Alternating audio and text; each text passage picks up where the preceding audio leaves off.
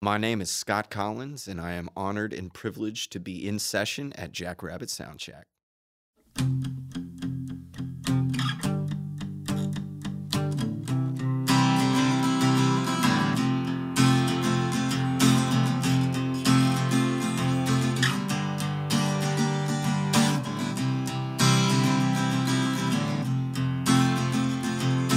It's that time, Christmas time is here. Everybody knows there's not a better time of year. Hear that sleigh, Santa's on his way. Hip hip hooray for Christmas vacation, yeah. Got a ton of stuff to celebrate. Now it's getting closer, I can't wait. Gonna make this holiday as perfect as can be. Just wait and see this Christmas vacation. And this old house is sure is looking good. We got ourselves the finest snowman in the neighborhood. And ain't it fun, always on the run. That's how it's done this Christmas vacation, yeah. Let's all deck the halls and light the lights.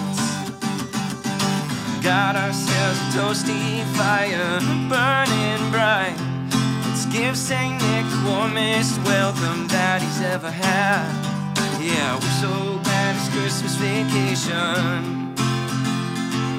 And when the nights are peaceful and serene, we can cuddle up and do our Christmas dreaming. Peace and joy and love are everywhere. You can feel the magic in the air. Let the spirit of the season carry us away. Hip hip hooray for Christmas vacation. Yeah, Christmas vacation, Christmas vacation, Christmas vacation, Christmas vacation, Christmas vacation, Christmas vacation, Christmas vacation, Christmas vacation.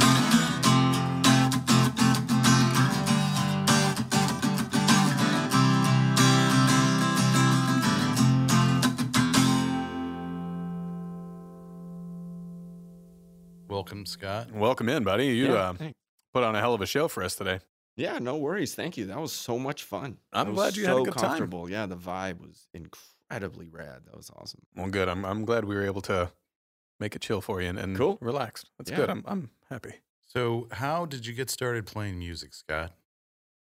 Professionally, I got started dropping out of grad school.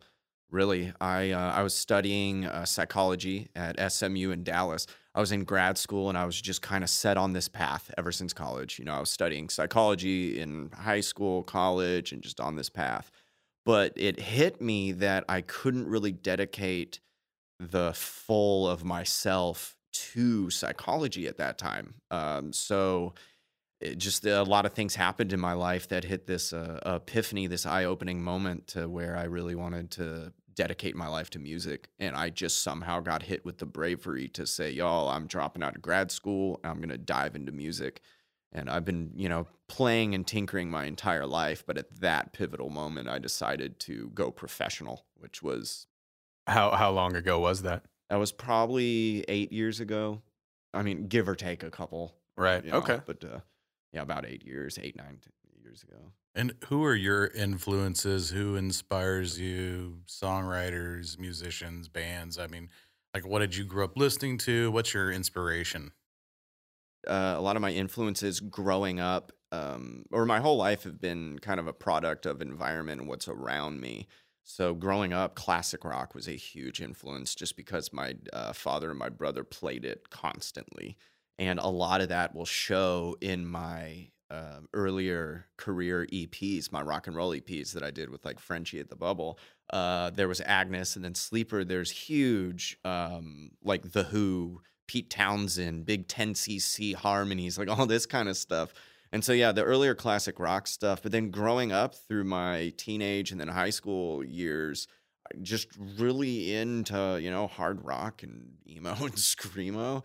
Just that type of guy. And I couldn't skateboard, so I'd play guitar. So I listened to a lot of that kind of stuff. But even before that, I was playing basketball out in LA, Compton, Watts, Inglewood, with an AAU traveling team, and we would listen to nothing but rap and hip hop. And so I was really introduced to that scene, and it was awesome. So I've kind of been all over the map. When I first moved here from Chicago to Texas, of course, immediately was country.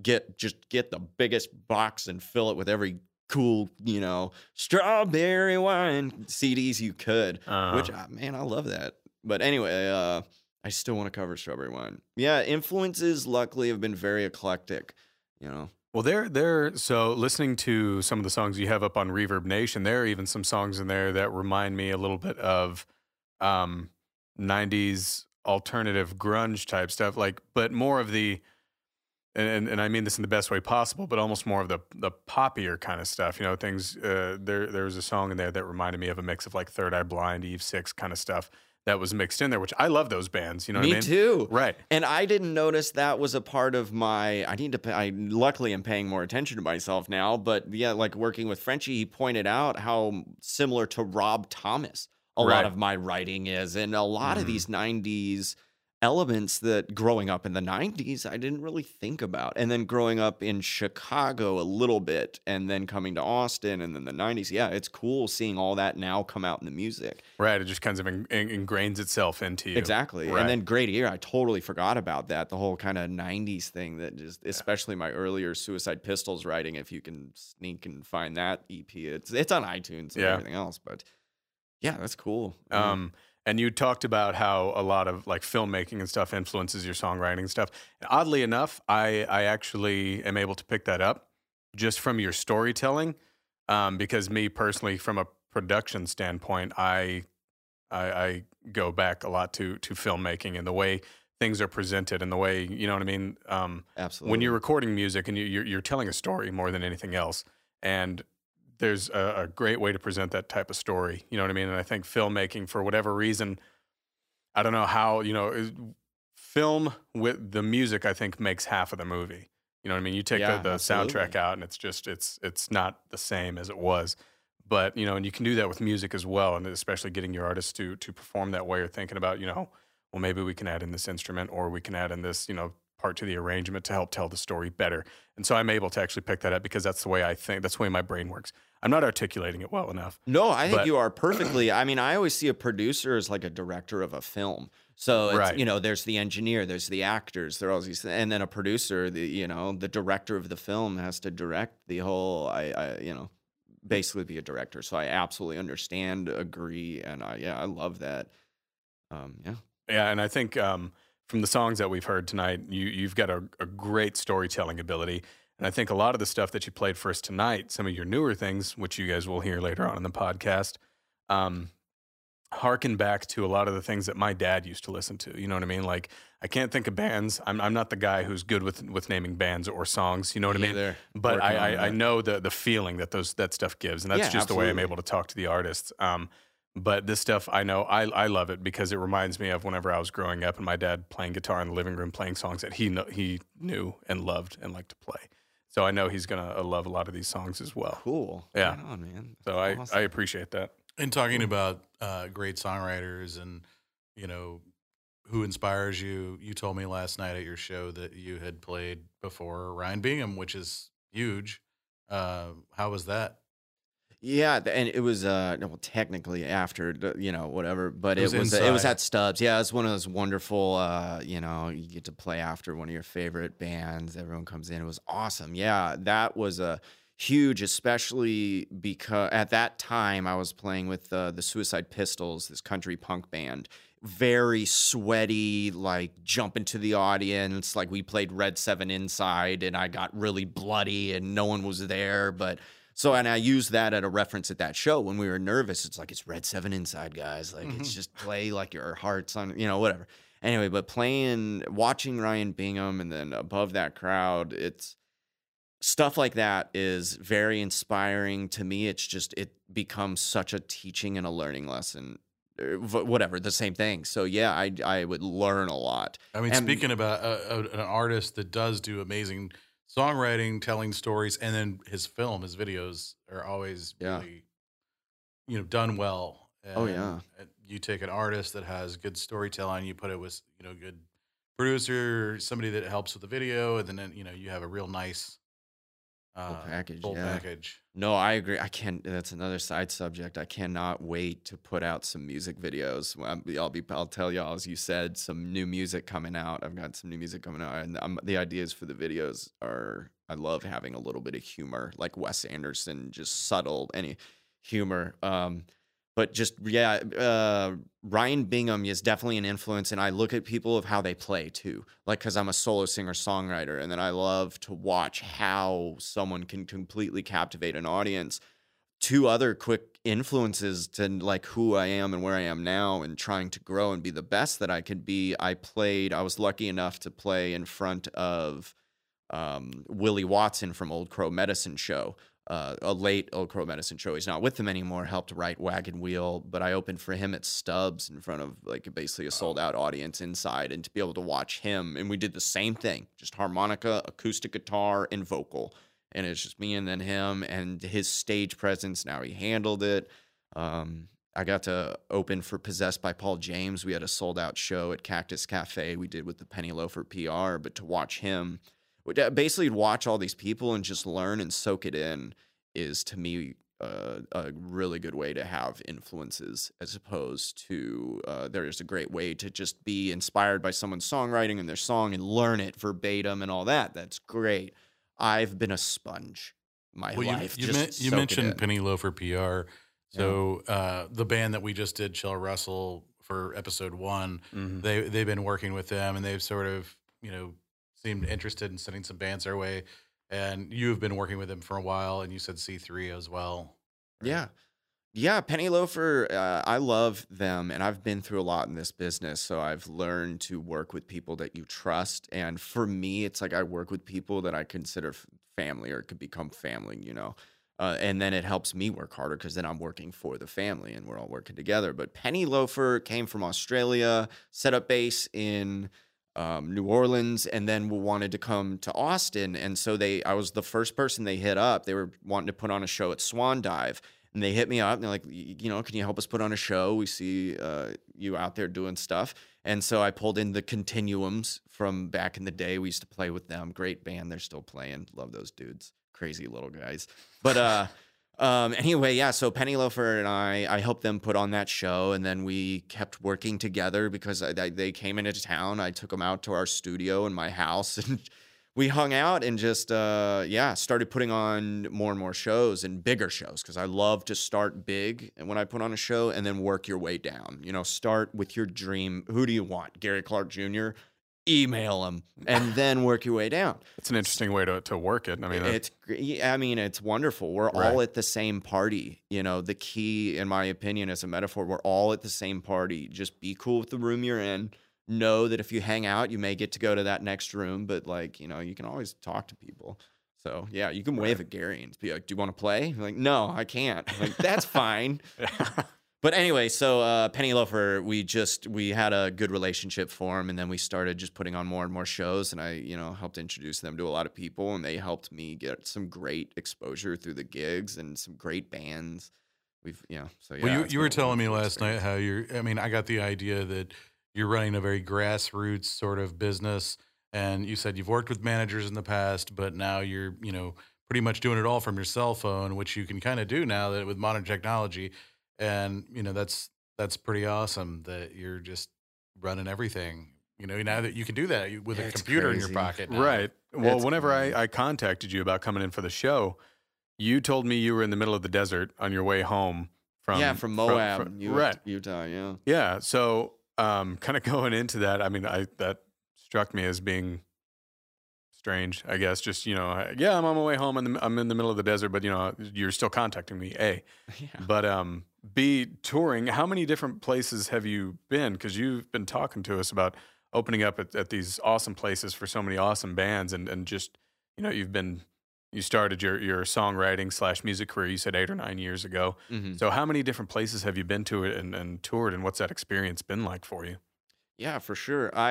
When I first started in Dallas, when I dropped out of grad school in Dallas, I started, I got a job at Urban Outfitters and hanging out with tattooers. As you can see, I am heavily tattooed. If Yes, you are. Yeah, I dipped, as we call it in the crew. But anyway, I started hanging out with tattooers and working at Urban Outfitters, and then talked to a friend of mine. Was like, I play guitar because I've been playing my whole life, and every experience I've been through, an environment I've been in, I always secretly played in the background or overtly played for people, But so working at Urban, hooked up with this dude. We started a band. We were calling it Cigarettes, and we were just in this tiny, tiny little like 4x4 room, recorded on a 4-track tape player. Hung a condenser from I still have the tape. It's awesome. Oh, But anyway, yeah, I just kind of faked it. And there was this girl, Amy Lovett, singing folk music. And I was like, yeah, I'm a guitar player. And so I started playing guitar to some of her songs. And then I started writing my own. And that's kind of when it hit me. It's like, oh my gosh, I could do this. right. But I have to learn all these different elements. I could be a songwriter. So I successfully forgot the question. But I know we can get right back on That track was- because I'm right there. What's it like touring and how Touring. Yeah. So you starting been? out, it was different. Anyway, so I just kind of faked it and I got on this thing and I was playing with her around Dallas, Denton, Fort Worth. And that was a lot of fun, a little regional touring. And then when I came back to Austin, I was playing a lot locally. And then I had the band Southbound Drive later. I was with the manager at that time. And we, did it right. We did the Southeast tour and we started to do that, which unfortunately abruptly kind of ended. Everyone got dream jobs right after our first tour. Oh, Bass well, player got accepted to play with the Ventures, and he's starting a family. The drummer is playing with Roxy Roca now. Other drummer went on to Stomp on Broadway, and guitar player was playing in a great band called Crooks. Everyone was doing well, but we toured really hard and quick, and it was wonderful. And then it kind of ended. So my touring experiences have been different and sporadic. okay. And then now full circle. Now I'm booking shows out of town again, and I'm just kind of using opportunities Right. to pave the way for when I actually release my EPs Uh-huh. with Penny Loafer. We'll do legit touring again. I'll go with Penny Loafer, and we'll hit up all these markets. But to start to pave the way again, like say families going out of town for vacation and we can afford tickets, I'll go with and book a show or two. I've also worked with a co-writer in Nashville named Debbie Throckmorton. I'm still working with her. So to go back to Nashville, I'm just booking shows. I'm just saying, screw it, book the show first and then go. So what's your process with that? So like, for any artists who may be listening who are coming out or not sure how to go about doing this, because you do strike me, and you told me earlier, you strike me as a hustler, someone who gets out there and does what needs to be done for what you want to do and what For you love sure. to do. But that's something that might be daunting for any artists listening or someone starting out. So how do you go about doing that? Yeah, it's tough. You really just have to dive in and treat it like a job. And that was kind of the hardest thing for me to hear at the beginning, especially as a songwriter. It's like, wait a minute. Like, I already have a job. I clean 9 toilets and I work at 2 bars and Whole Foods. And like, I have to work now. But it's odd how much the cell phone does help. But yeah, you just DIY the whole thing. I work hard. It's like you really have to be personal and cold call people in emails. Like if you want a gig out of town, Mm-hmm. make a personal email and email every single club you want to play and work from the top. As I said, work from the biggest auditorium down. At least introduce yourself. You Right. won't get that gig. Right. But at the same time, they get to see you and know who you are. And all of a sudden, there's a memory in their brain of your Yeah. face. Absolutely. And then also I'll keep it as short as possible, Right. succinct. Like I want this date at this, if you have it available, here's my bio. Maybe here's a pic, maybe not. But, Right. And then hit up every club you want. Like Chicago's a great example. I can't wait to go back and play the first time, but I hit up like 12 clubs and I only Okay. heard 2 yet. I still have time. It's early, but I Right. heard back from 2. I accepted one. I'm playing at the Elbow Room. One is this legendary club. I was so stoked to hear back from them, but it's just I hit everybody up. And Mm-hmm. then patient persistence, I'll just slowly give people updates. I've already asked for something. I'm not going to ask for it again. Right. So, but yeah, to hear back is really cool. It's And almost then- like one of those things where they say, if someone gets, I guess, a little downtrodden because they went out and tried something and they failed, it's like, we'll go out and fail again. keep going. You're not failing. You're always working, and that's the Right. job. It becomes routine then. Right. So and then it kind of becomes fun. Whenever you get kind of good at something, I just kind of 1,000 times. That's okay. Yeah. No, it becomes fun. So you work the game and the hustle, and you don't want to annoy people. When I got my first hey, we will book you, but you're bordering on harassment. We'll email you back. And I realized I am never going to play this club unless someone books me with them and I'm under a different name. You learned, patient persistence. Right. Which is just, it's give people updates. And it's another way to kind of form relationships. Right. You're honest. You're just, hey, guess what? Yeah, we are coming out with a new song. I want to send it to your way if you're blah, blah, blah, if you already asked about the gig. And you get it. Yeah. It's just, Right. and never get discouraged because it's going to happen. Someone's going to get upset with you. You may already have the gig booked. And then be prepared to do their entire job. Make the poster, get the lineup, set the times. Don't forget to add a 15-minute changeover, bands. Clubs will love it if you add the 15-minute changeover. And so just learn those things, accept it, and be patient, and don't take things personal. And it's about having fun and having a good time. And as long as you're doing that, getting your story out there. Musically, yes, absolutely. Well, yeah. I'm really excited to hear a song. Cool, yeah. So I think that'd we be should wonderful. play a song. Yeah. So, Scott, what's the name of this song? So this first song we were going to have a little fun with brought in a Christmas tune because we're close to Christmas. Close enough, right when we hit October. But November this- 28th. Yeah, we're Yeah. at the end of the month. Yeah, exactly. We were really close. So I've just always loved this song. And whenever I do covers, I started out always wanting to just do originals, no pedals, just originals. Something will speak to me, and this kind of just popped into my head. My family loves it. I grew up on this movie. A lot of people love it, and it's just fun to do acoustic. So Mavis Staples' Christmas Vacation, the theme song, a little acoustic version of it. Yeah, I gotta say that's when you started playing that one. I didn't know that was the one you were gonna open us up with. Yeah. But that's a tradition for me every year. Is National Lampoon's Christmas Vacation. So every time I hear that song, that animated opening scene just jumps out at me. So Right. I'm really glad you brought that in. It's a And different I like one than the what- end because it's almost like a sing-along too. So I can't Right. wait to play it live. I've got a show coming up in December at Cactus Cafe, so I can play that live. Perfect. December 11th, December 7th. December 7th. At All right. Cactus Cafe, yeah. Awesome. So we opened up with Mavis Staples' Christmas Vacation. And so now we're going to play for you guys Marigold by Scott Collins on In Session at Jackrabbit Sound Shack.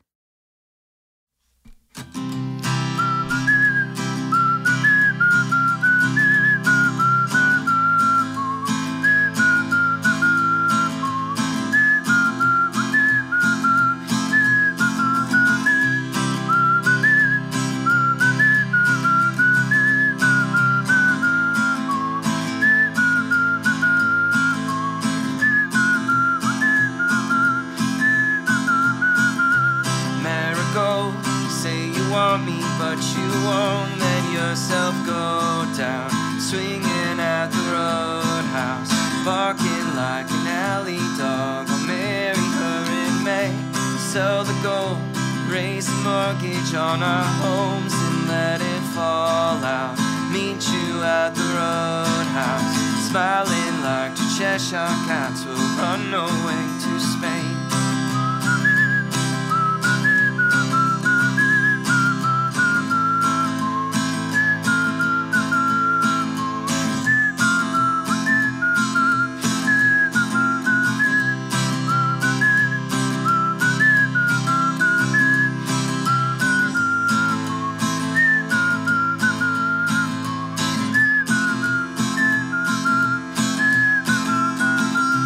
Candle hold, flame will flicker, but we both know it won't go out. Running from the roadhouse, rolling dice, melting ice, lost be our game. fragile fold. Waves crash into the banks, but they won't roll out. Lighthouse, hold the ships down. Lighting up a cigarette, she's whispering my name.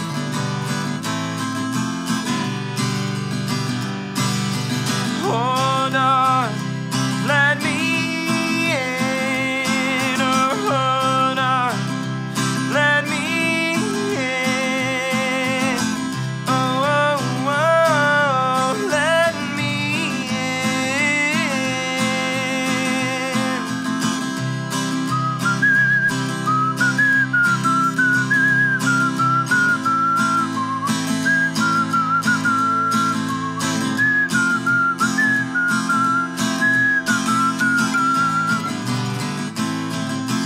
hold on, let me in. Oh, hold on, let me in. Oh, oh, oh, let me in. Marigold, say you want me, but you won't let yourself go down. Swinging at the roadhouse, barking like an alley dog. I'll marry her in May, sell the gold, raise the mortgage on our homes, and let it fall out. Meet you at the roadhouse, smiling like the Cheshire cats will run away. Hold on, let me in. Oh, hold on, let me in. Oh, oh, oh, let me, hold on, let me in. Oh, hold on, let me in. Oh, oh, oh, let me in.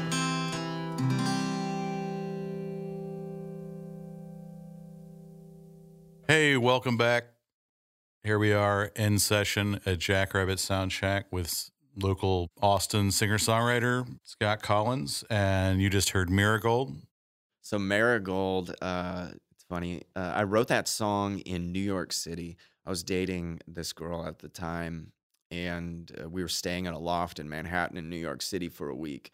And just staring out a window, a rainy day, just staring out a window at the street. I wrote this song. It came together pretty much there. I wrote that whole Agnes record we did with Southbound Drive in New York, but that's where it all kind of came together, the melody and the lyrics. And the lyrics are kind of a story of our relationship. You know, Marigold is kind of a pseudonym of her name, I guess, but it's a I don't even know the right word. It's an eclectic tale of our relationship, and then also the chorus is kind of a more generalized reach to a broader audience. Right. Yeah, but the lyrics. It's it's if you look deeply, each line, each little part is like a hidden story of our relationship, and so. It's a cool one that I'd like to at some point go back and dissect each one. I'm like, yeah, this was actually this. This is about an actual alley, and that was that alley and the barking dogs, and this was the gold. The mortgage goes out, and gold or whatever is about her ex-boyfriend who actually ran a gold shop, but it just fit with the story. It just put these weird random things into the story, and then made the story more like dreamlike, more like the movie. Like I use actual facts as like a script writer would to use a dog barked at a window, and then like a howling beast came, whatever. Well, stuff like that sets the setting and it gives the listener imagery. It kind of puts painting them the more picture, into the song. But that song, I'm informed, won a singer-songwriter award. You guys did something over like across the pond and got a whole bunch of viewership with that, or what's the story with that? Yeah, we got to owe it all to the whistle. Is another nod to Frenchie Smith. He in pre-production, I was playing that song with a harmonica, and the harmonica just exploded right as I was about to play, and I was all nervous, and everyone's staring at me. Anyway, he goes, "Dude, just whistle." So I play and I whistle, and immediately he's like, "Stop, stop, stop." I'm like, yep, I screwed it up. And he's like, "No, that is $1 million whistle." Anyway, so we recorded that song. It became the Whistle song. And so then we wanted to make a music video for it. And as we were talking about the work ethic before, the DIY thing, what we did is we cold called all 5 of us. We broke it up into A through Z, or 0 through Z, every single blog on the planet, music and film blog all over the planet, and sent a personal email to everyone. Our bass player, Lucas Griffin, amazing guy, got thesmalls.com out of the UK, a film and music blog, was the only one out of all of them that got back to him because they loved our Kickstarter video. We did this Kickstarter video where I had the idea of having a Where Are They Now? Like as if our record didn't make it. And so like we had this makeup artist do us up all older, you know, balding and stuff. And I'm at my mom's house and I've developed a British accent for no reason. Guitar players doing dishes. Anyway, the bass player's my gardener. Okay. Anyway, so they liked it, the Smalls. And so they wanted to do a new thing of music video campaign to have directors around the world compete to make a music video for us. So we shot some B-roll at the Texas Chainsaw Massacre house. Another great idea and find, from our bass player Lucas. We went to the Texas Chainsaw Massacre house where it was shot, the original house, and we shot some B-roll footage in there, sent it off to the Smalls, and then London, New York, South Africa, which ended up being the winner, all over the world made these music videos. And Luther Vanderwatt out of South Africa was the winner. He made this music video that we chose. And out of Smalls, the website, it got over 40,000 views all over Europe. And then the song itself, after the band split up, I kept playing and I won with the Austin Songwriters Group some awards. And so I'm still playing it and I love it and it's got its traction. It got NASCAR picked it up for a 9-week run on a teaser trailer for their back when it came out. It's had a great run and it may still have a great run, but it's kind of like my old rock records. Right. Not old, but my EPs that I have out are these kind of timepieces, these stamps. Yeah. And so I love Marigold and being able to still play it. I'm really excited about the new music too and see where that'll go. Well, it's a really good song. And as you get the listeners, as y'all will get to hear that one, all of these songs coming up. So the last 3 for the show are going to be new songs, which we like to thank Scott for bringing in. But you can tell there's definitely a bit of a difference in songwriting style. Now, every one of these songs you've brought to us, I love. I think they're great. Marigold's no exception, but you can definitely tell that there's a bit of a difference in style and time. Absolutely. And you can look at what it comes like to work with a producer. Like if I were to tell, artists, like definitely work with a producer. It will help you learn so much about songwriting and your own songwriting.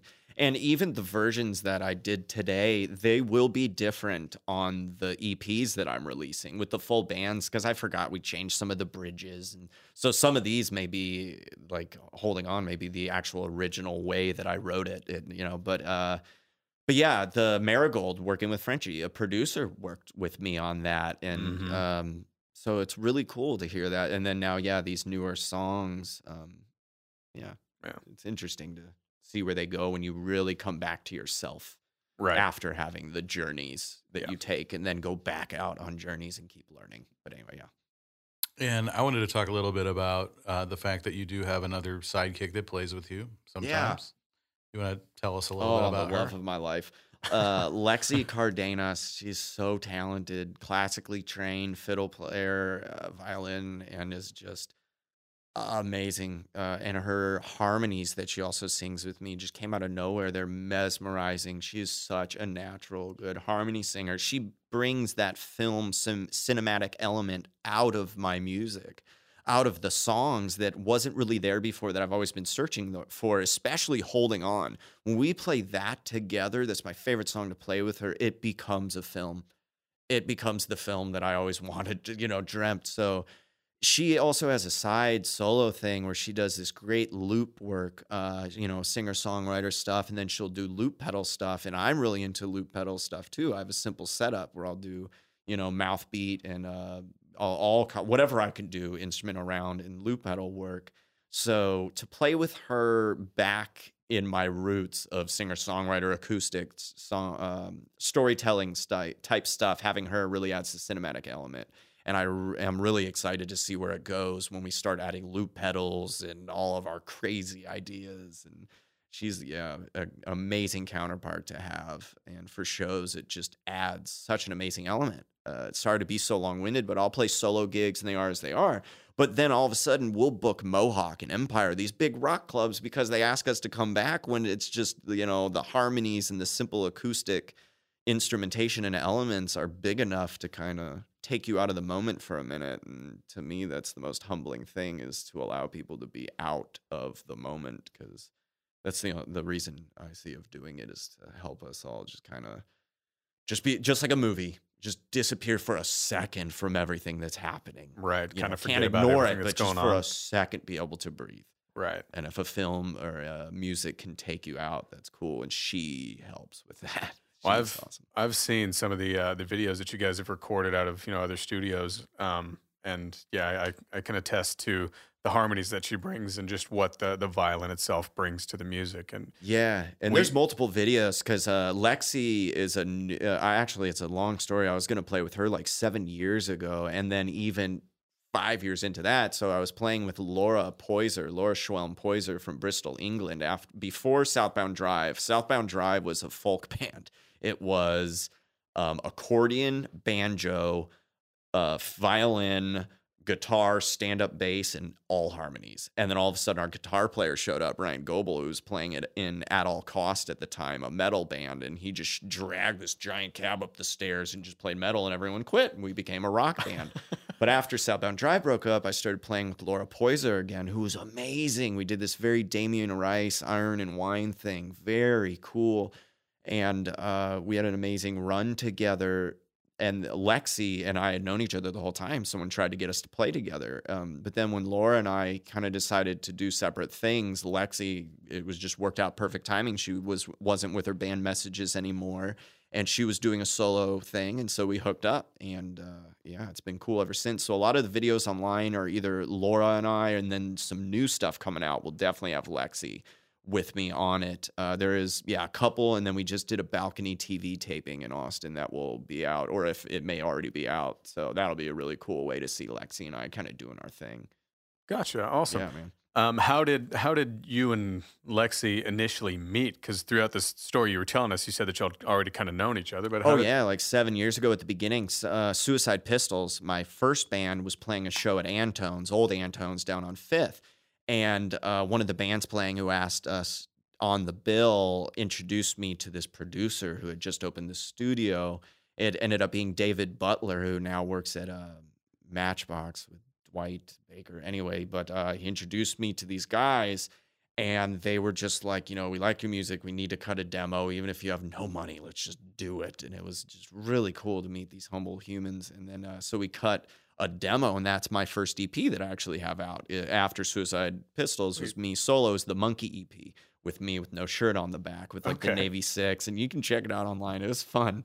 But anyway, through them, there was Lexi, a friend of theirs, this violin player, and they introduced me to her, and just ever since then, as I told you, we never got to play together. It was until now, finally, the stars align, that it's like, will you play with me? It's like, yes!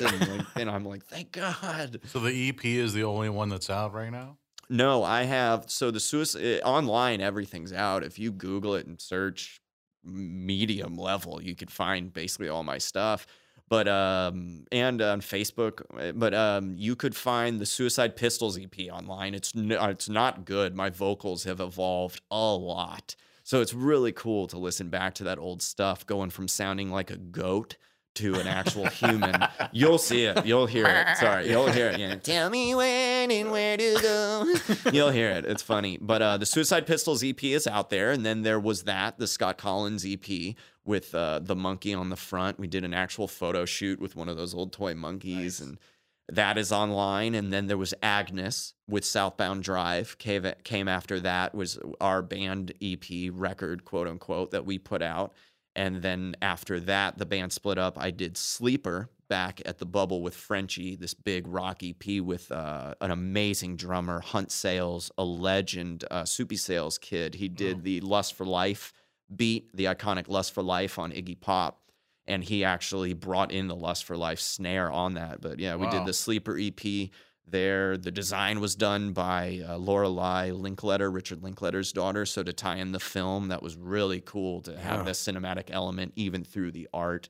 But anyway, so that was like the end kind of doing these rock albums or these EPs. And then so now will be the new stuff that I'll be putting out, which is, you know, kind of after going back to the roots and working with Laura and working with Lexi now and being able to gig so much solo and with Lexi as this amazing counterpart that gives me the freedom of like having a band, but not having a band. It's just one other person that plugs, plays, tunes to an A and kills it. Like, all right. So you have a full record ready to go right now. Yeah, we have like the rhythm, all the rhythm minus, you know, a little overdub, whatever, and adding parts to like 11 songs. And our idea, instead of releasing a full length record, is to constantly have music being released. So we'll have like 3 or 4 EP releases every 3 or 4 months and do like 3 or 4 songs on each.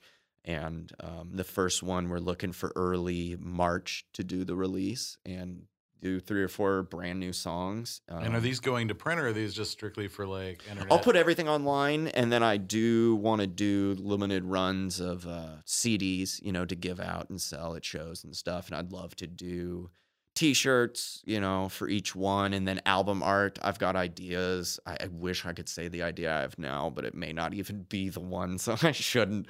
But I'm thinking of music videos for everyone, and you know, my mind. He's a great artist. Great, yeah. Love to talk to you about that, man. Okay, you may dig my idea, yeah. But working with penny loafers, so for each one, we'll I want to tie them all together so that at the end of all these EP releases, we kind of can put it together as a compilation album, and then I will focus on vinyl. So at that, because I think vinyl is the way to go these days. So you're thinking more smaller EPs and such, and then a record. Keep it going, stuff coming out, but constantly less quantity. All at once. It's not going to be like a 12-song CD. Yeah, and then it gives people, you know, they don't have to listen to too much at once. They can listen to 4 songs and get used to them, and then listen to 4 more songs. It's a little more accessible. And then go back. That. Yeah, or be like, you know, wait, remember that one? There may be a sleeper song. Anyway, whatever, you know, and it builds exactly. And then it'd be cool, my idea, to have them, reach that, then release a vinyl. You know, maybe a remastered with cool artwork that leads up. But as we're doing that, we're also recording at the same time. And I have that blessing because I have a studio. And then also this studio here, this is beyond amazing. I will say it right now. I immediately recommend this to any band in the United States or in the world that wants to come to Austin and record. Yeah, thanks. No worries. I can't. Wow. I could go into the reasons, but then it really will sound like it. And, you know, having my own studio, like I love the vibe of Austin. We all work together. One of my favorite bands actually, Protest the Hero, not too long ago. I heard they were thinking about doing something similar to what you're talking about with the EP releases, but what they were wanting to offer was almost a subscription service to their fans where they subscribe. And then whenever Protest the Hero gets the itch to write a song, they write a song and put it out. Anybody who's subscribed gets it. So it's just constantly new music throughout the year. I don't know if they ever went through that. That might have been a little more ahead of its time. You know what I mean? As an idea, but, everything is what it is. Like, you know. But that seems to be the way a lot of artists are thinking. Because a band that I've worked with before, they think the same way. You know, they think put out more EPs just at a more continual basis, you know, than one long LP. Yeah, and I dig the progressive thinking. I also love to think about like what would an audience like, like how would they handle it, and it's as opposed to what do I want to do? I want to put out a record on a vinyl with the cool, you know, I want it to go down in history or whatever. I don't know. But yeah, I really dig this idea, and it really keeps the work constant. People ask me, do you write a lot? It's like, I luckily write constantly, but if I hadn't, this makes the writing, it's like you force yourself to almost be on a label schedule. Right. And you should start your own label anyway, but you could. And it also, I think, keeps it current. You know what I mean? You don't write a song, and then, you know, by the time the LP comes out, you've already been playing that song for a year, and it doesn't mean the same thing to you as it did before. You know what I mean? Oh God! Or in 10 minutes, you know, a songwriter, your favorite song is the newest thing you just wrote, right? You know, but some of that still needs love and work. So you get to release all this stuff. And, you got to keep it fresh. Keep it fresh, and no one knows it's new until they hear it. That's the secret. So what are your favorite gigs that you do in town? Like, you play all over the place. I mean, do you find yourself out in a bar on a regular basis? Not quite yet. I mean, I play everywhere now, but I'm kind of getting used to the new Austin. Also, having grown up here and 24 years, and then playing music for the last 7, 8 years professionally in Dallas and Austin. Getting used to the new Austin, but I'm finding some amazing places, some amazing people, and gigs that actually pay. There's also apps that help, like GigTown, um, TipCow. There's some amazing apps, but yeah, GigTown gets you gigs that pay at great venues, and That's good to know for any artists. artists. listening Yeah, in, definitely. I had a check them fun out. time hearing you play last night at Tellers. Yeah, That was I'll be cool. back at Tellers. And that's the thing, going out and saying yes to these gigs, playing open mics, saying yes to gigs, doing them, playing them can lead to stuff. So I'd love to get all those guys that played that Yeah, I show know, in right? there. You know, they were all great. Yeah. It was a full, and I know Dylan Tanner band's coming in. At some point, and Yes. all those bands would be nice to have in here. But moving forward, we should definitely play another one of your songs. Right? For sure. I agree. Yep. So we're going to go ahead and play Bones Are Buried for you guys. This is Scott Collins on In Session at Jackrabbit Soundcheck.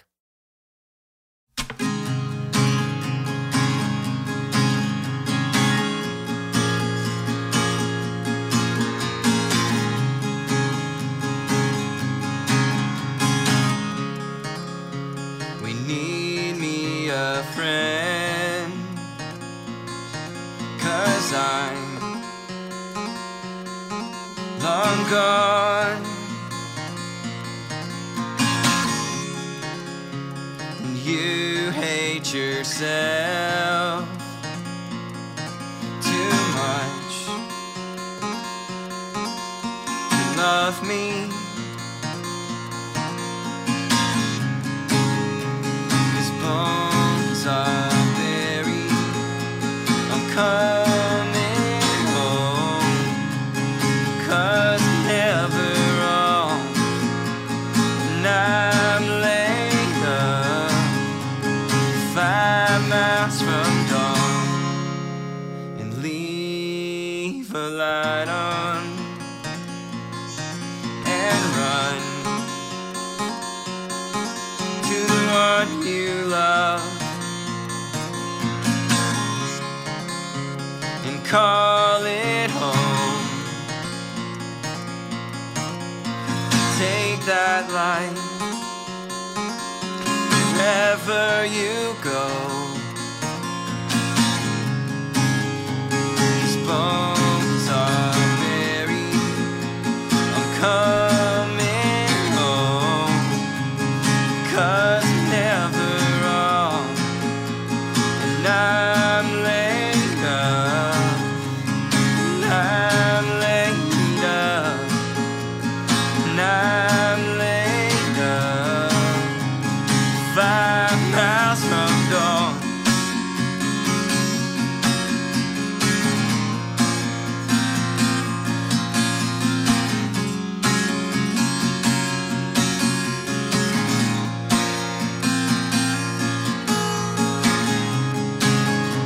His bones are buried, I'm coming home.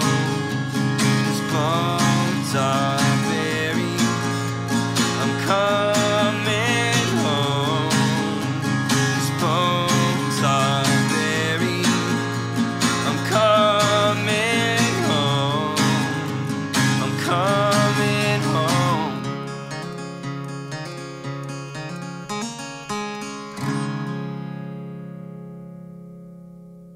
All right, that was Bones Are Buried by Scott Collins here at Jackrabbit Soundcheck. So, Scott, talking about the types of places that you play, what are your favorite types of places to play, or where, what different varieties of venues have you actually been in and played for? Yeah, absolutely. Like as I said, kind of getting to know the new Austin, I'm realizing that it's really cool, especially for a songwriter. And if you have a band with really good songwriting bass, you can play anywhere. I'm playing from the airport, every club in the airport, all the way up to Stubbs. I've got shows coming up at Strange Brew, Cactus Cafe, Saxon Pub, rock clubs, as I mentioned, like Mohawk, Empire, at Lambert's Downtown Barbecue. Do you have like a calendar set with all the stuff so yes. fans can find you? Well, I tell people a lot, just type in Scott Collins music into Google. Okay. And I've noticed it all pops up. But all my Perfect. music is on Pandora and Spotify and all that, and iTunes. And I have a website, scottcollinsproject.com, which I'm going to update, new photos and with the new EP stuff when all that's ready. The whole new campaign will be released. But website and just Google, type in Scott Collins music. I think Reverb Nation pops up first. But yeah. Pandora is kind of something worth mentioning because of the way they run getting music actually onto their platform. You know what I mean? With iTunes, Spotify, Google Play Music, all that stuff, you can just kind of submit your stuff, and then it'll take them a little bit of time to review it and get it on there. But with Pandora, they've got scouts that go out. So as far as I'm aware, you don't actually submit your stuff to Pandora. They have people who find your music, and if it's got a good enough fan base, they'll bring it in. Interesting. Yeah. Oddly, my cousin created Pandora, Eric Bishke. Yeah. Oh, He was, okay. so, no, it's funny. He Dropped was, 1,700 names. no, he Like, was oh, one yeah, of the my cousin geniuses. created Yeah, here's Pandora. another one. Right. Well, no, they created the Genome Project. So I Okay. remember back in the day, my uncle would actually call my brother and I, like when Napster was happening and we were burning, Let's call him and ask songs him. on. Well, that's the way it's On changed. the air. So No, I'm just kidding. that's how I got on. No, back in the day, my uncle would call me and be like, "Hey, he's creating my son's creating this thing where if you like a band, it's like a radio where it'll just pick all these other bands that are like it." I was like, "That's cool," but so we would tell him the bands that we liked, and they started building this thing anyway. But so Pandora, how I got started, my cousin created it. I just kind of emailed him, when Southbound Drive was together, and just like, "Hey, man," and this guy kind of hooked me up and would just kind of run it. So all my stuff is on Pandora. That's awesome. I've got Damn, yeah, that's a Scott badass. Collins station for sure. But now I'm gonna have to kind of find out. I emailed back, and things have moved on. So it's like, please just follow our submission process. So I'll see again. But since I already have channels, I assume for myself, I don't know. I just submit back to my channels, but I'm not Huh. sure about the scouting process. That's I what I remember was this told, before they 'cause I went mean- public. Well, and hopefully all you're that. still in. Hopefully you'll still be in them. Well, Did it like go I said carried with the over? hustle, I'm not gonna give up. Right. If my new music will be on Pandora. Right. Well, it's just like I've looked into this stuff. You know what I mean? Like as a producer and a local audio engineer for artists that I work with, and that's kind of what I discovered is, there seems to be an relatively easy avenue to get into most digital distribution. But then when it comes to Pandora, it's, well, hey, we'll find you if, you make enough of a splash. Yeah, interesting. I didn't Yeah. know. Anyhow, I could We're be at the Google, everybody. I could be wrong, yeah. Let's all research this. Yeah. Google. Let's all come back. I'll text everybody later. I'll set up a group text. I know they're annoying, but we'll talk about it. But We'll see what's up. Spotify lets anybody in. Yeah. Yeah. It's like, Interesting. what is Pandora? So getting back to the venues and things that you've played, what is your number one favorite place to play in town? Do you have one? It's hard to say number one. I really love the places that have that spiritual vibe, that are natural Austin venues, old school venues that are still here, not So a like new place. Stubbs. Stubbs is great. I love playing Stubbs. It's a really good club to really rock out at. But Cactus Cafe, every time I play Cactus, there's just some That's a very cool intimate vibe that even just vibe. playing you lift a little bit. And then in terms of Threadgills is always, a fun vibe, but I really like playing those clubs. Back when we played Antone's, when Antone's was on Fifth, that was amazing. I had actually in school at UT undergrad taken a class called The History of Blues and Rock and Roll, according to Clifford Antone. And it was the semester before he passed, and he just basically walked up and down the stairs and just told us about rock and roll history, according to himself, while the TA just sat in the corner with the biggest smile on his face, just listening also with tests in his hand to hand. I mean, it wasn't a class. It was literally just him telling us about actual music, blues, rock and roll, and the history of it in Austin and the world. It was amazing. Yeah, that sounds But I awesome. remember sitting there dreaming of like, God, I wish I could be in music. Like that was one of those, just this is so beautiful. I'm so close I can touch it. And we all could. And so when I got to play Antone's for the first time, I teared up a little bit on stage and like looked up at his picture and I was like, thank you, Cliff. And his shoe shine gentleman was my first autograph. Before we went on, I signed his shirt. It was just so to me, Nice. Austin, my favorite venues are the ones with those really cool old roots and spiritual vibes. But now getting to know so many amazing venues, Tellers, that was great. That was rad. And then cool places like Searsucker, they'll, corporate gigs we pick up here and there as songwriters. I'm learning in Austin, the play everywhere thing can work. Yeah. It isn't just Dirty Six, the Right. middle of Six, the East Side. There's all kinds of places. And you're all over the place. You play everywhere right now. Like I said, airport to Empire Control Room, everywhere.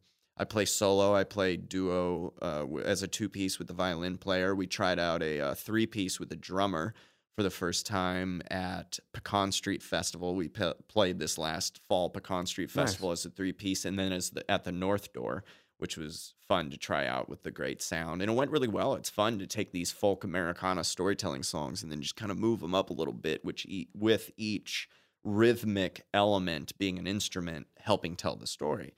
And so when I release the records, I'll have a full band too. That'll be fun. I had bass, guitar, drums for a show at Saxon maybe 6 or so months ago, and that was a lot of fun. Like when you get me with more people on stage who know what they're doing and very comfortable with the songs, and I'm comfortable with everyone, like it takes everything in me not to stage dive. I cannot wait to play our first big festival with a band and just throw the guitar down and just, I'll dive. And, I can't wait to go nuts. So do you prefer, this is going to be a little bit of a complex question, I guess, but do you prefer playing with the band or do you prefer playing more solo? Or does it depend on the mood and how you're feeling and where you're at? Yeah, it's very different. It's context dependent. If you're playing with a band that really knows the songs, if people are really talented and, can do it on the fly and there's a cool vibe, that's great. If you're doing a taping, or a live show that's really big or something, to have people tight and knowing the songs is ideal. You're more comfortable. For me, I'm more free. I'll interact more. Yes, you feel you're on a free fall no matter what. For me, I jump off the plane every show. I jump off the edge and hope the parachute opens. Right. Are you ready? Yeah, I have to be. You jump and you go. Right. And you learn as you go. And so with a band, there's other people with you, and you all have to jump off and go. So you hope that everyone's kind of up to date. But then you also got more mouths to feed. Yeah, for sure. Touring and all that comes into it. But just playing itself live, there's nothing like better than playing with a band that's just in tune, and the freedom and the fun and the energy. I love interacting with other people, and you feel off their vibes. When I get to play with Lexi, that's another reason those shows are so much bigger. It's not that we make them bigger, it's just feeding off each other. But then playing solo is a whole different thing because it teaches you that dynamic of letting go of that fear. I mean, opening for Willie Watson alone at Stubbs in front of all those people, and I was actually drinking at the time, so I was so hungover. I got the email at 8:45 a.m. that morning, hey, can you open for Willie Watson at Stubbs tonight? Yeah, absolutely. Let me see if I even have a parachute. Right. It doesn't matter. Let's go. And then, yeah, man. It's, Well, so you mentioned just now, you said you were actually drinking at the time. This is something that I think is actually kind of a cool story. And I actually just heard about this from Vance today, from him having talked to you at the show last night, is that you are currently not drinking right now. And I wanted to see if you wanted to talk about that a little bit, just to the audience, the artists, and why, because I think it's a bit of a soft subject for me personally, and I really appreciate and admire somebody who's able to pull themselves back from something like that. And I wanted to see if you'd be able to actually elaborate on that a little bit.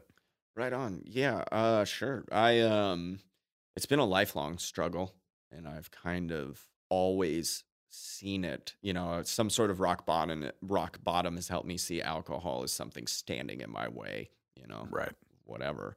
And so I've been kind of battling it my entire life until recently. The more, the word blessings, the more blessings came into my life, the more things started snowballing, things would work out. Alcohol would still always get in the way for myself. For anyone else, it's like, use it until it stops working. If it works, it works. But if it stops working, don't do it. I've Right. totally been down that road. Yeah, so, yeah. you know. So it just I quit it for a didn't year work. and a half, and then I'm having a beer now. But you know what I'm saying? Right. Moderation. But I'm very happy for you. That's awesome. You know, Thanks, man. and I may end up doing the same thing. You know, it's like Yeah. that's why it's good that you're talking about it, because it can be an inspiration for people that I've- may either be in denial about needing to take a break. Or something. I've had friends and family that I've seen hit rock bottom for using alcohol and among other things, and it's for the people on the outside, it's very difficult to watch because you feel like you care so much about this person, but there is nothing you can do, except for kind of talk to them about it. It's up to that person to really realize what's going on and see that. And They gotta want to make a change. Absolutely. and so I really appreciate somebody who's able to do that and recognize it for, hey, this isn't helping me anymore, like you said. So let me make a change, and then they're able to see, the positives and everything that come out of it. And That's very common in musicians also. I mean, you're out in bars late at night and you're playing at a bar, and so your life's bar's buying around you drinks. alcohol, and you're keeping long hours, you're playing long shows, and it's hard not to slip into that just to keep the party going, so to speak, for everyone else. Yeah. Even just with nerves, even still, I'll look at the bar before I go on and be like, man, I could use a shot. Just one shot of whiskey and I'll get up there and I'll feel so much better. But no, I won't. Like, it'll Right. lead to 2, 3, 4, whatever. And then I will forget lyrics. And yeah, basically, I just, with more privilege comes responsibility, I guess, with all these great blessings I'm seeing. I really want to reach my highest potential. And as I said, alcohol is the main thing standing in the way.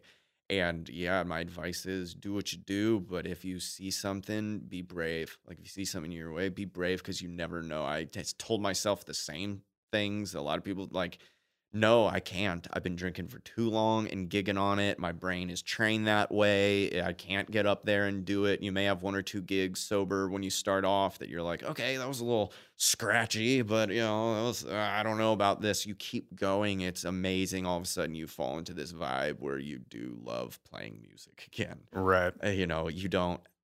You love playing music again because that's it. You're jumping off the plane, as I keep saying, with the parachute. But yeah, there is no alcohol anymore. Music is your drug of choice. It You don't becomes need it anything again. else.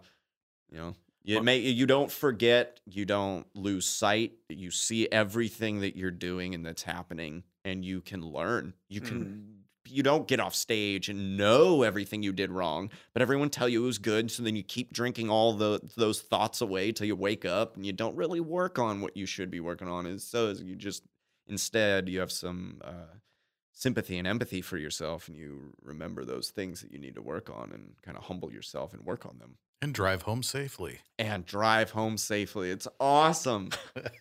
Well, I really appreciate you talking about that. I know it's not worries. the easiest thing to talk about, but the fact that, again, it hits close to home for me, and the fact that it has helped you out, I just wanted to say thanks for opening worries. up Yeah, and no. talking about Yeah, that. I think that a lot, all musicians can sort of, understand that and have been Yeah. around it, if not gone through it. And we So, can all still do it. That's the thing. Like, everybody can get along. Southbound Drive had a Lone Star beer sponsorship, and I'm hitting up, Lone Star again to see if I can renew that or whatever. Because it's like, yeah, I am sober, but a lot of my fans aren't, and they're still, everybody's great. So like, give it all to the fans, and it's like, and then having a sober sponsor could be great to show, hey, look, bands. Mhm. Sponsorships help you. They help the brand. They help your brand. And also, you could still be sober and help and talk and, Yeah. and if you want to spread good drink, words through that's the things fine. that are. Yeah, exactly. We won't judge you. Yeah, no judgment whatsoever. Exactly. That's the thing, It's like, bands don't, all the doors are still open, no matter what you choose to do. If you choose to better yourself, it'll do nothing but help those doors open or whatever. Wonderfully said. So the last song that we heard was "Bones Are Buried," and I've just from what I've listened of your work online and listening to what you've played for us here in studio, the newer songs that you have, I know they're going to be played a little bit differently on the EP, like you had mentioned, but I'm hearing a little bit more. I almost want to say maturity out of these new songs, and it's going down a little bit more of a an adult path is what it feels like to me. But with the song Bones Are Buried, what is that song about? What was it written about? And can you touch on that a little? Yeah, Bones Are Buried. I guess a lot of my songwriting now is as the sponge that I was, kind of soaking things in, and then also, from film and other musicians and music, and then from producers and learning from the studio how it works and everyone's parts. The songs are just kind of purging out of me, filtered through that, and then I'll kind of look at them, and they'll be written in these really obscure ways. So my old way would be sitting down with 5 movies from Blockbuster and just, 3 bottles of wine. And the first movie, 20 minutes in, I'd write a song. Anyway, but these come from really obscure ways. Like Bones Are Buried was written on drums. I had a drum kit randomly in the studio one day, and I just sat down with a guitar after rehearsing. A lot of these come as a cathartic release from work. I'll be working, I'll be rehearsing, working on stuff. And then I'll sit down. So Bones Are Buried, I sat down on the drum kit and just started playing this little beat and then just strumming. And in 10 minutes, the song just kind of came out. And as you'll hear on the record, it's not going to be much different at all. But, I've working with a producer, then as we talk about this and you listen to the song here, and then on the EP, you'll hear that difference of how a song evolves from, you didn't hear me write it on the drums, but you can maybe imagine me in this little room writing a song with a guitar and a drum kit, and then moving on to the steps it moved on to. But and what's it about? Because I mean, it's like most of my songs, I don't know yet. Okay, I don't know yet. Yeah, a lot of my songs, I don't have a lot of intention. The intention is, if there is intention, it's to have a line that if it's been said before, say it differently. Okay. But don't change it, because that line is kind of meant to be there. Not to get too out there, but writing just kind of with the spirits, whoever it is. Maybe it's Hank Williams' cousin's friend. I don't know. Whoever's cool enough to hang out and write with me. It's fun. Even sometimes I'll look up and I'll be like, thanks. That was awesome. I'll record stuff on my phone while I'll record it. And then like My Old Chicago, we'll get to later. Those lyrics, I had to go back to my phone and just write them verbatim off one take. And so that was fun. But well, that's interesting. But what it's about, I don't know yet, really. Yeah, to be honest, it's one of those that just came out. Like the melody came out first with the drums, and then right away, just words came out, and I was like, okay, that's cool. So I hit play on my cell phone recorder as I do, and then the words came out, and then I'd kind of keep playing it over and over and over until all the words flowed, and then I just kind of looked at it and it's like, well, there's a song. I got all the parts I need. It's open to interpretation. Absolutely. Take what you will from it. And I think it's one of those cases of you didn't write the song wrote you. Yeah, for sure. And a lot of my songs are like that. A good thing, though, about the maturity you're talking about is I'm learning of working with people that and I learned early on to change lyrics, and I'm okay with that. I'm humble to the fact of changing the story up. But I've got a song coming out called The Upside that I love playing, and I working with Chet Himes on this. He was like, hey, man, it's going to be really catchy. People may like it or hate it, but either way, they won't forget it.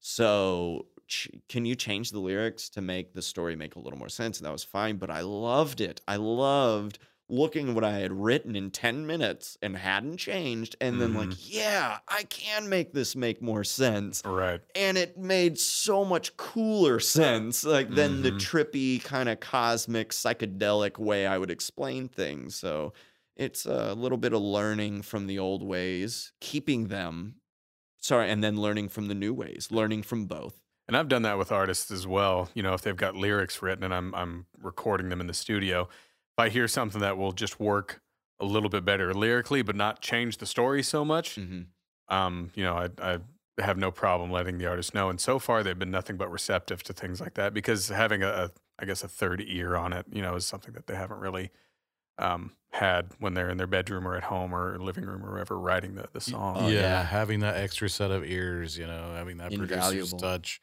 You come up with something. I mean, I've had bands in here where I'm like, hey, go grab those drumsticks and beat on this music stand. And it sounds incredible. But you know what I'm saying? I mean, that's what producers do, is they come up with something. They're like, hey, we want to have more strings and weird spacey stuff over here. And most of them know how to play instruments. So they have Oh, an yeah. idea for, notes and orchestration and whatnot. But Oh, yeah, absolutely. it's great Everything's working a with a beat. Every producer. instrument is a rhythmic tool, and the producers and engineer just kind of having all those beats work together to, fill that story. Yeah.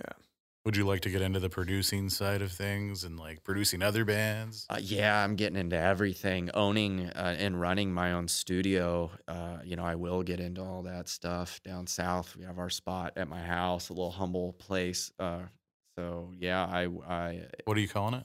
it's called Chicken Run Studios. Chicken Run, that's Yeah, right. Chicken Run Studios down south. It's You on a have beautiful chickens. acre, and had a couple chickens. Real It's a great movie chickens? too. Yeah. You told Real me about chickens that. and metal chickens. Real chickens and a metal chicken named Henry. Yeah, fun. I have an idea for these T-shirts to be old, like Willie Nelson trucker hat style. Like Yes. chickens running and stuff. I but, want one. All right. but yeah, man. So I again forgot the question.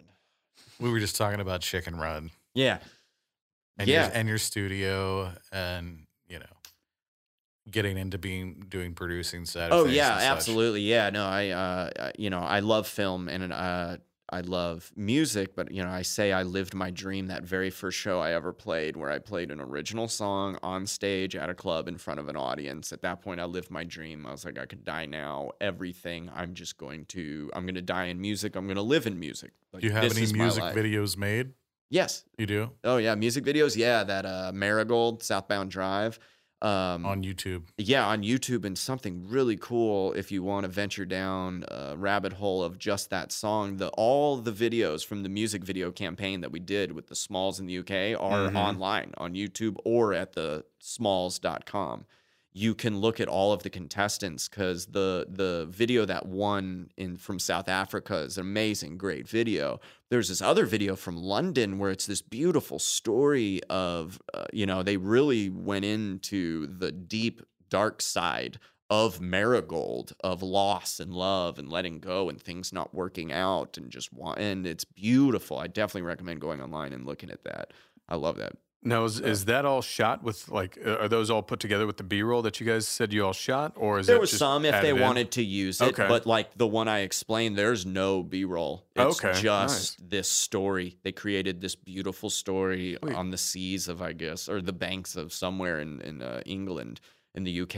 And yeah, this old man, and I won't tell you the story. You got to watch it. Okay. But yeah, go online, Perfect. research all Tease that. 'em. But I do have music videos. And like I said, I've got some, I think, really funny, good ideas for music videos for when I release the EPs. And I want to do everything fun and right. Everything's online, everything's media. So Yeah. I want to release a So- music video for every EP, a single, have a big party, do the whole If thing. somebody wants to buy your actual CD, where can they get that?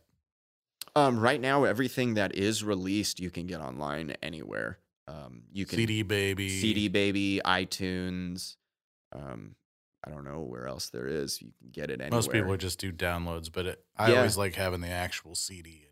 Oh, if you want the actual CD, that is really tough. Yeah, you can go to Waterloo Records downtown and Hey, see there you go. if you're lucky enough. Agnes, that record may still be there, but that's the thing about bands and all that. Agnes may not be around. Like the masters were lost, and we only have like it's the rare. cut copy that we have. I know. So I need to see about hard copies of that, but I have tons of sleeper. I could get them or whatever, but yeah, if you want to get my music, go to Waterloo if you want to find some old stuff, or just come to a show and I'll give you my old EPs minus Agnes, and everything else you can get digitally online for sure. So you can get them at your show. Yeah. Okay. Oh yeah. If Well, you're that's- interested, yeah. If you're Come see interested him in play. getting Beautiful. some of those, yeah, come to my show. It'll be cool. When's your next show? Next show, it will be coming up then in December. I'm playing the 7th at Cactus Cafe with Jane Ellen Bryant and Ty Austin. It's going to be an amazing show, great acts. And then the 11th, I get to play Strange Brew. We're doing a fantastic Sunday show with an amazing singer-songwriter named Daniel Thomas Phipps. His voice will blow your mind. Now, Strange Brew is the coffee shop that has I think it was voted one of the best venues Sound, in town. yeah. Yeah, sound-wise. Yeah. Perfect. Yes. all QSC. Yeah, it's wonderful. It's a good place to see shows. Yeah, those. And then in December, again, I'll be playing the 15th at Empire Control Room with some amazing rock bands. Fair City Fire, Yuma, The Cover Letter.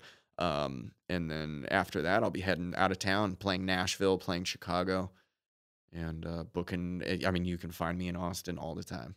You get around. Oh, yeah. That's awesome. And I'll be getting around more, especially when all the EPs come out. I just want to tour constantly and get over to Europe. Daniel tours Europe a lot, so I'd like to go over with him a little bit and go over to Australia with Penny Love for PR. Oh, yeah. So, man, yeah, I'm going everywhere for sure. That's Awesome. exciting stuff. Well, you want to hear another song? Let's do it. Let's play another one. All right, Vance. Which song do we have coming up? This next song is called Holding On.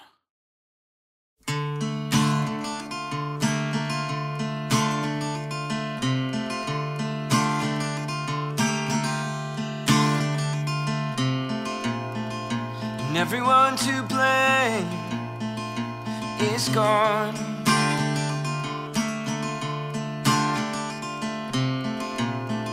And I don't wanna lay here alone.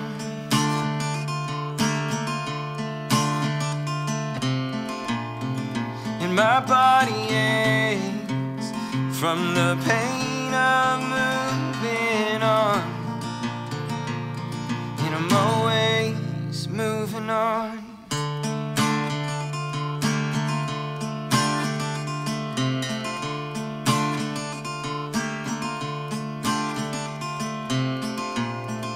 And fire on fire, like waking from a dream.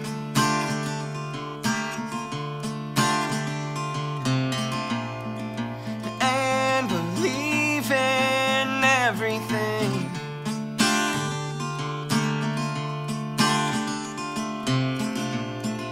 And my spirit aches from the pain of playing strong. And I'm always holding on.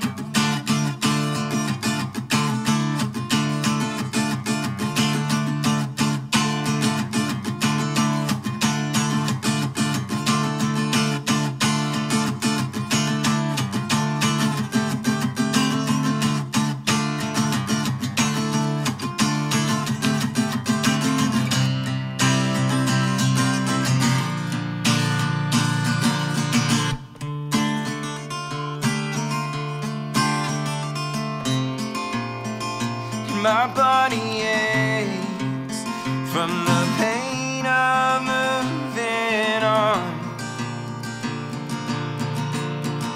And my spirit aches from the pain of playing strong. And I'm always holding on.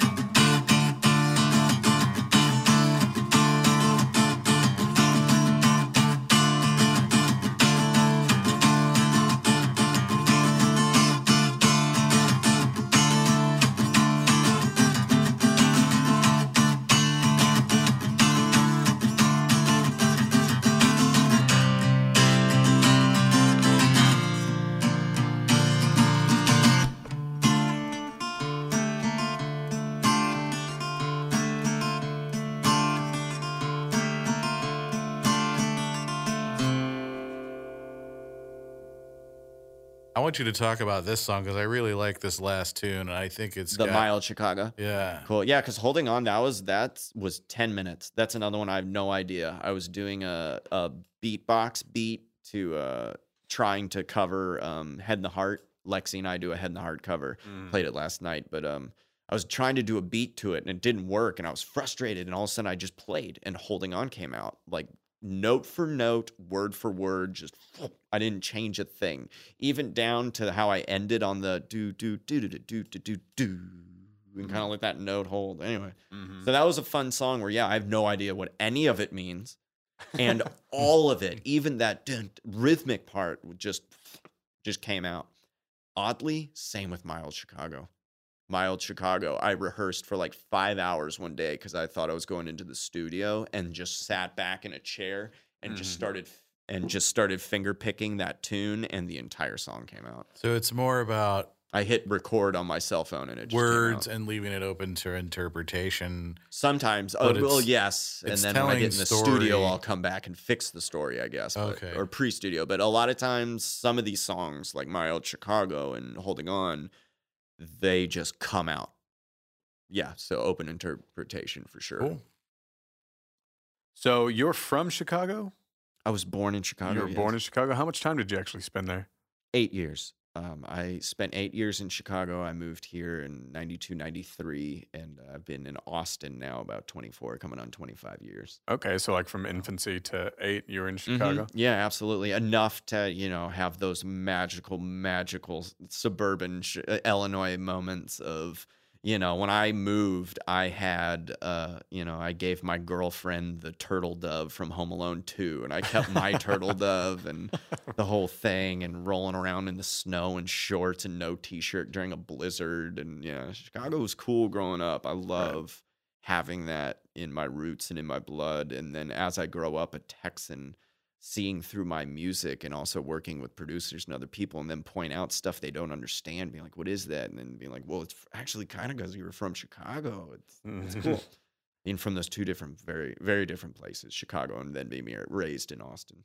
How many different places have you lived? Because you said you were also in New York for a spell, yeah? Yeah, that was just a week. That was just a trip to hang out, get away, spend some time with my girlfriend, and inadvertently write a record. Okay. The Agnes. But yeah, no, I was born in Chicago, raised in Austin, and then I went to Dallas for grad school for like 2.5 years. So I lived there just for that time.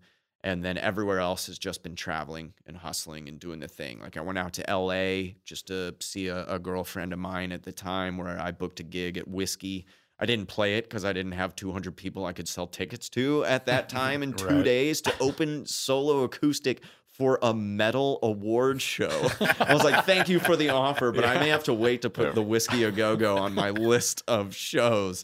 I have 7 songs. Anyway, so yeah, man. Okay. Well, something I noticed when I came across you on Facebook. So we got you in here because you ended up liking our page on Facebook through Chill Russell and some of the guys in that band, I believe. And but when I went to your personal page, I noticed that you and I have about 7 friends in common. But they're from like 3 or 4 different areas of my life. With those people don't even know each other at all. So I'm just kind of curious as to how. I'm assuming it's just because of the fact that you've gotten around, because people that I know from high school, a guy that works at Whole Foods or works with them or did, another guy that works at a hotel that I worked at before, and just several other people from all over the place. So are you just constantly all over the place, just saying hi and introducing yourself to people and making friends? In a lot less now, but yes, Okay. that's what I did. That's how I started out. If you want to go all the way back, when I moved from Chicago to Austin, like I did not fit in. I didn't get it. No, everyone would say this, say that. I had an accent. So all of a sudden, I kind of realized comedy worked. Okay. Instead Well, yeah. of crying and having the TA be like, why are you crying, kid? Like, I'm at some sort of rock bottom. I'm really young, but I need to figure something out. So I just kind of started becoming the comic. And then growing up, I would just kind of go to every group and just be so interested in every different group, every clique, every environment, culture, stuff, and then just kind of get involved, meet people, and and then that evolved into later in life musically, getting with a bunch of people, and just getting involved in so many different environments and cultures and learning from them. I just found that extremely interesting. Like I said, when I was online, because these people that I know have no idea who each That other is- is, but yeah, they all know man. you.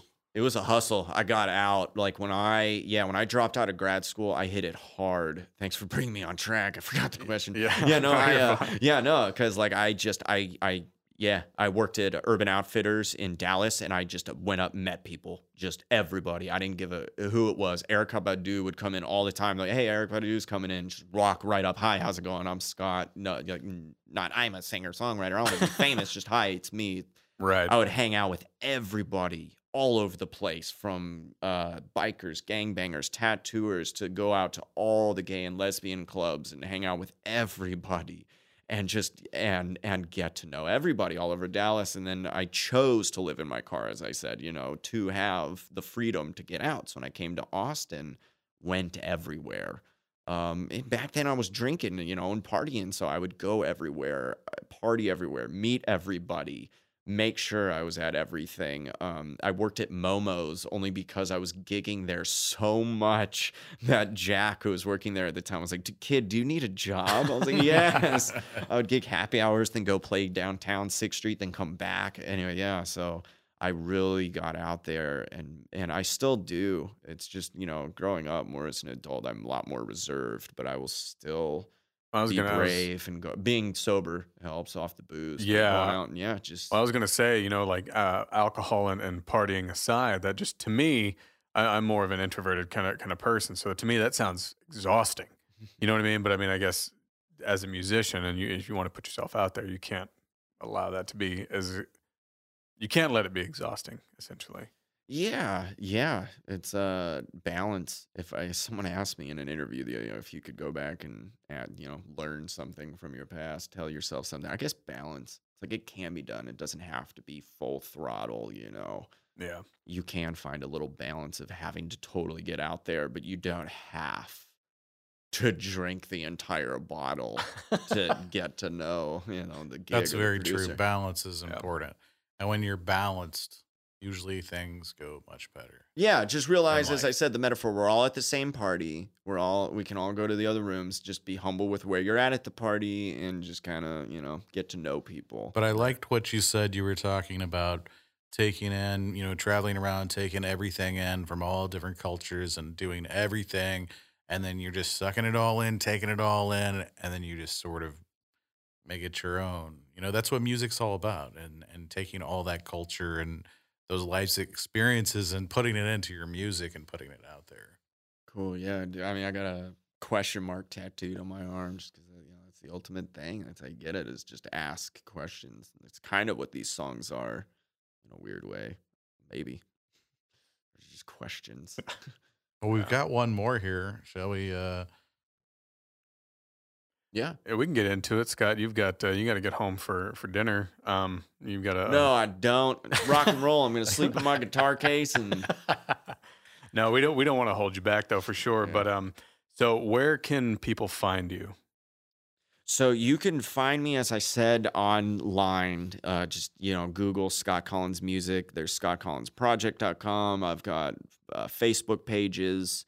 You can find me at live shows. As I said, that's a great way. And it's also cool to come out in Austin and start seeing, music in all these different places. And you can find all those shows online. Type in Scott Collins shows, and it should either pop up first on Reverb Nation or the second. Google's magical. All search engines, it'll pop up. And luckily through my last bands and me DIYing and learning, we got everything out everywhere. So people joke, it's like, it's everywhere? It's like, well, kind of. Yeah. I mean, I didn't know I was on Spotify, but I'm on Spotify. Right. I didn't know. So just type it in. Beautiful. And Vance, where can people find us? We are in session, JRSS.com. There's a link now. So it carries over. Jack Rabbit Sound Shack. Find us on Facebook.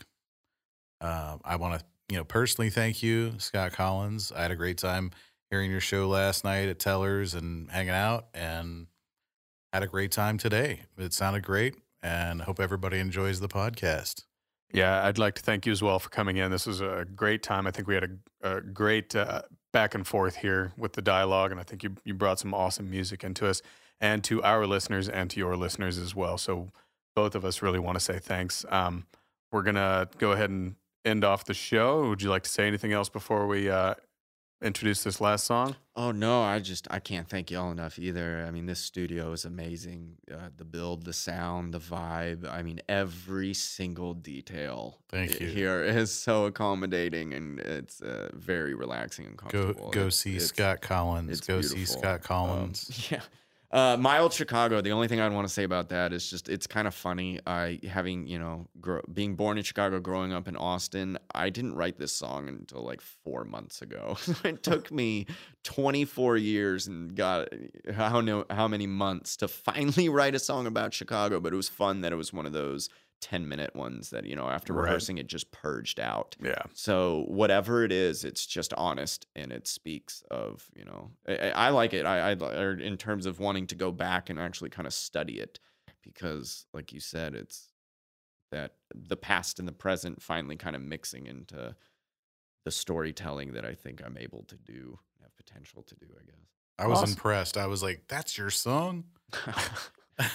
It definitely sounds like an older one, and this is one of the ones that I was telling you that I think my dad's gonna love because it is so much of an older feeling storytelling type song, which is awesome. But again, Scott, we'd like to thank you for coming in. Absolutely, guys, find us online if you got to us by accident somehow for this podcast. You can find us on Facebook, In Session at Jackrabbit Soundcheck. We're on YouTube, we're on Instagram, and we are on Twitter as well. So find us, follow us, tell a friend. We want to say thanks for listening in. We're going to go ahead and roll this out with a newer song by Scott Collins called My Old Chicago. Thanks again, guys. We will see you next time.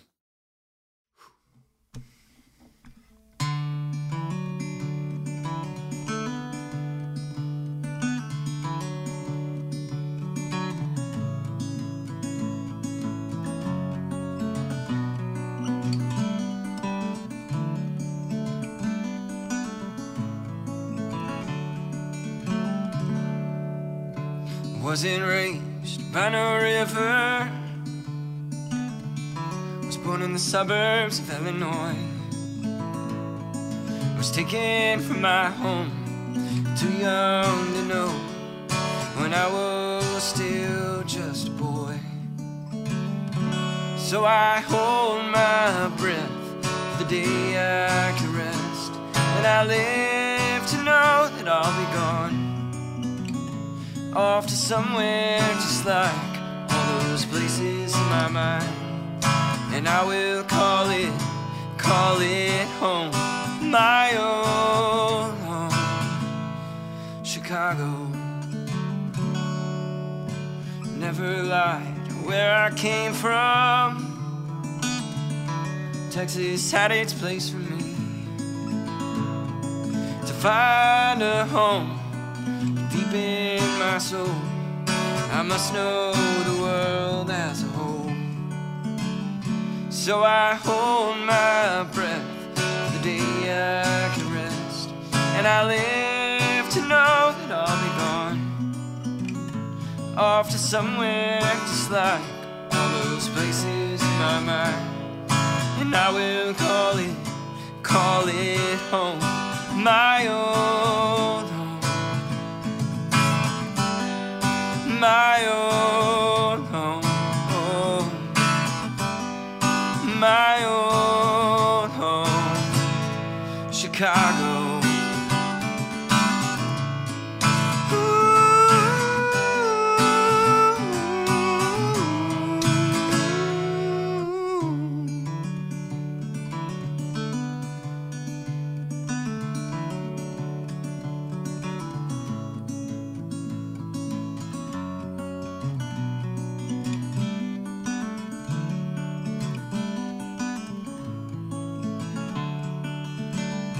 So I hold my breath for the day I can rest, and I live to know that I'll be gone, off to somewhere just like all those places in my mind.